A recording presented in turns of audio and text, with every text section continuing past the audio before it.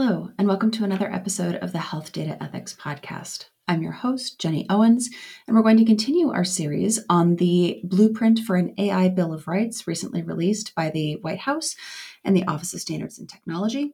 And in this episode, we're going to be focusing on the right to data privacy. And I'm going to start this episode by quoting directly from the White House release on this, because I thought that this was just a really nice summary.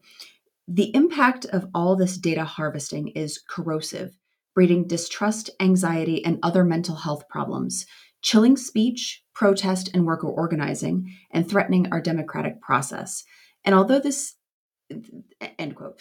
Although this seems dramatic, right? This is heavy language. This is very strong language.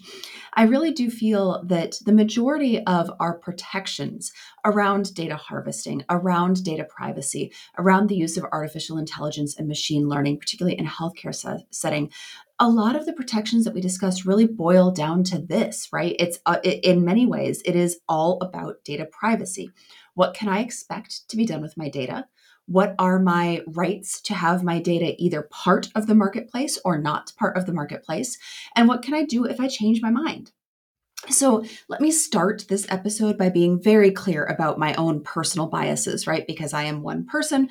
I am bringing to this a whole like backpack full of history and reading and thoughts and feelings. And at this point in time, in August of 2023, I am far more on the tinfoil hat extreme privacy side than I am on the open book side. And I want to be clear a bit about the reasons for that. I don't have anything to hide. I just don't like my life that I'm normally living, going about my business, caring for my children, doing my work at work.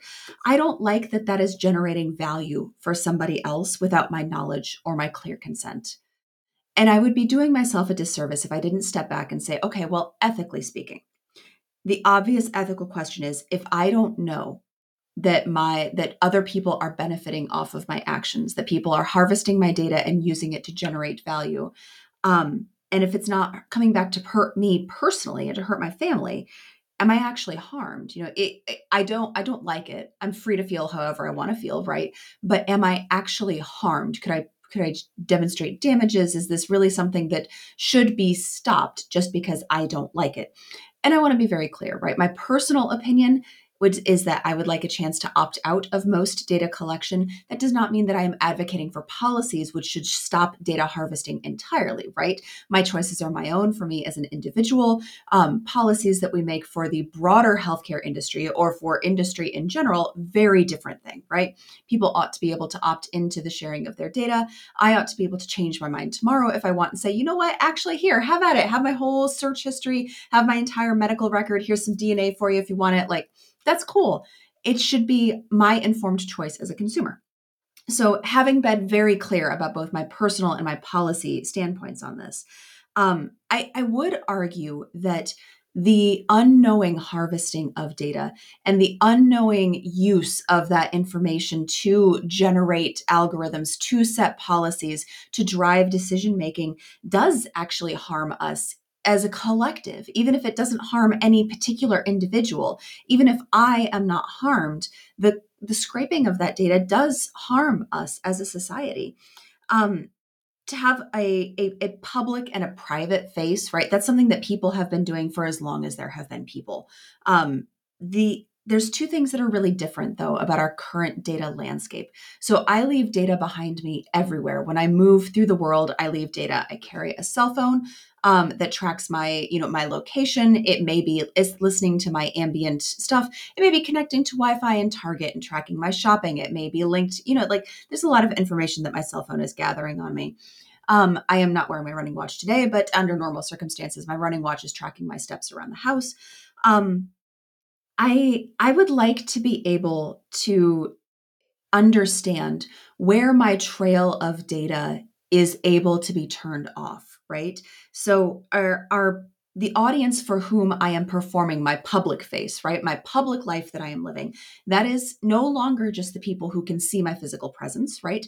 That is the worldwide community in which I am interacting. That is people on the internet. That is corporations on the internet.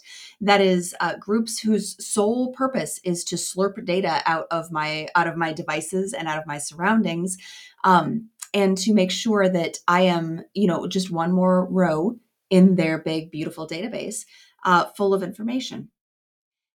So the public sphere has grown to include both corporations and people, to include groups that cannot see your physical presence, right? You are leaving a trail of data when you move through the internet as well as when you move through actual physical space. But more importantly, right, we talked previously about the public and the private sphere, right? You put on your nice clothes, you go out in public, you make polite small talk, you come home, you relax, you put on your sweatpants, and you say what you really think.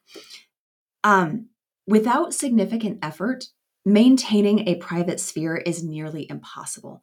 I like to joke that if I could, I would set my house inside a Faraday cage. My phone, for example, will record my idle curiosity about James Garfield and how old he was when he died. And it will give that the exact same level of weight as it did my research for this particular podcast, or my Googling of, hey, that grocery store near me, what are its open hours? What are the locations of the library? All of that information is weighted. There is no more idly wondering things. Everything is part of the record. So I would love to have a place to go where I can not leave that broad trail of data behind me as I move through the world. And now you know why I love backpacking, right? And I love writing by hand, because these things are limited to just where you are, right? When you are backpacking, often you are out of cell phone service. When I went excuse me, when I went on recent backpacking trips, there was no communicating with anybody but the group that I was in. If I write a letter by hand and I put it in the mail, it is actually protected by federal laws until it reaches its recipient, at which point its recipient is free to do whatever she or he wants to do with it. Healthcare has traditionally been a place where that data is more regulated. This new technology, though, is blurring those lines. And so I have some recommendations to move forward so that we can continue to reap the benefits of all of this innovation without compromising our obligations to our patients and to ourselves. Those recommendations are pretty straightforward as follows. We need to simplify and tighten the broad consents for the use of data. What is the most frequent lie told in today's world? I have read and agreed to the terms and conditions. So when you receive healthcare, you sign a broad notice of privacy practices that lays out pretty clearly actually what Cleveland Clinic or any other healthcare provider will and will not do with your data. It is a lovely pamphlet. It is written by, I assume, a group of like 30 lawyers in committee. And even being a person who is interested in data and in research and in protections, and a person with a relatively high reading comprehension, I could not give you verbatim what that notice of privacy practices says. I know what it boils down to, right? It says that Cleveland Clinic has the right to use my data that I generate for research, quality assurance, education purposes, and other uses as may be disclosed to me. But I feel like that broad consent could be made much more simple and much tighter. I would like to have it explicitly explained to me what, for example, quality improvement might be. We need to be thinking really clearly, and this is recommendation number 2. We need to define that data scope upfront, maybe not for the patients. But when we are thinking about data collection from the perspective of a healthcare organization, we need to define that data scope upfront, and we need to clearly link it to the outcomes, right? If I'm a patient signing the notice of privacy practices and you're telling me that you're going to use my data for quality assurance and continuous improvement, I would love to know that that continuous improvement may have benefits for me as a patient and not just for the financial health of the organization, which is not nothing, but it does change my internal calculus of how I feel about donating that data. Recommendation number 3, we want to normalize patient audits of how their data was used and disclosed. So you do have the right as a patient to request an accounting of how your data has been used and disclosed. I think healthcare organizations can do a lot more to educate patients about this right and to support them as they seek this information. We also, as a corollary to this, need to clearly define processes for opting out of data use. If I want to go into the hospital and I just want to receive healthcare. I don't want to participate in any research. I don't want to donate my data for the use of quality improvement or whatever. We need to make sure that patients know how they can do that. And then we need to hold ourselves accountable to make sure that if I say no, please don't use my data, that my data really truly is not used. We need to follow privacy and security best practices in all cases. For research, there is a standard called the Institutional Review Board that looks very carefully at patient data requests from an ethical perspective. We need to make sure that we are applying similar constraints for all data harvesting in all use cases. And we need to make sure that we're limiting the scope of our data gathering to protect our human rights and our democratic values. And this is really interesting, right? Because there are companies out there, and I've had a couple of demos with some of these companies actually, that want to put videos and microphones in our operating rooms. They want to gather surgery data as it is being generated. They want to watch the OR. They want to use this to identify efficiencies. They want to use it to improve documentation. They want to use this to make sure that we have a record for compliance. Like, there are so many interesting uses for this data. Let me be clear. Cleveland Clinic has not done this.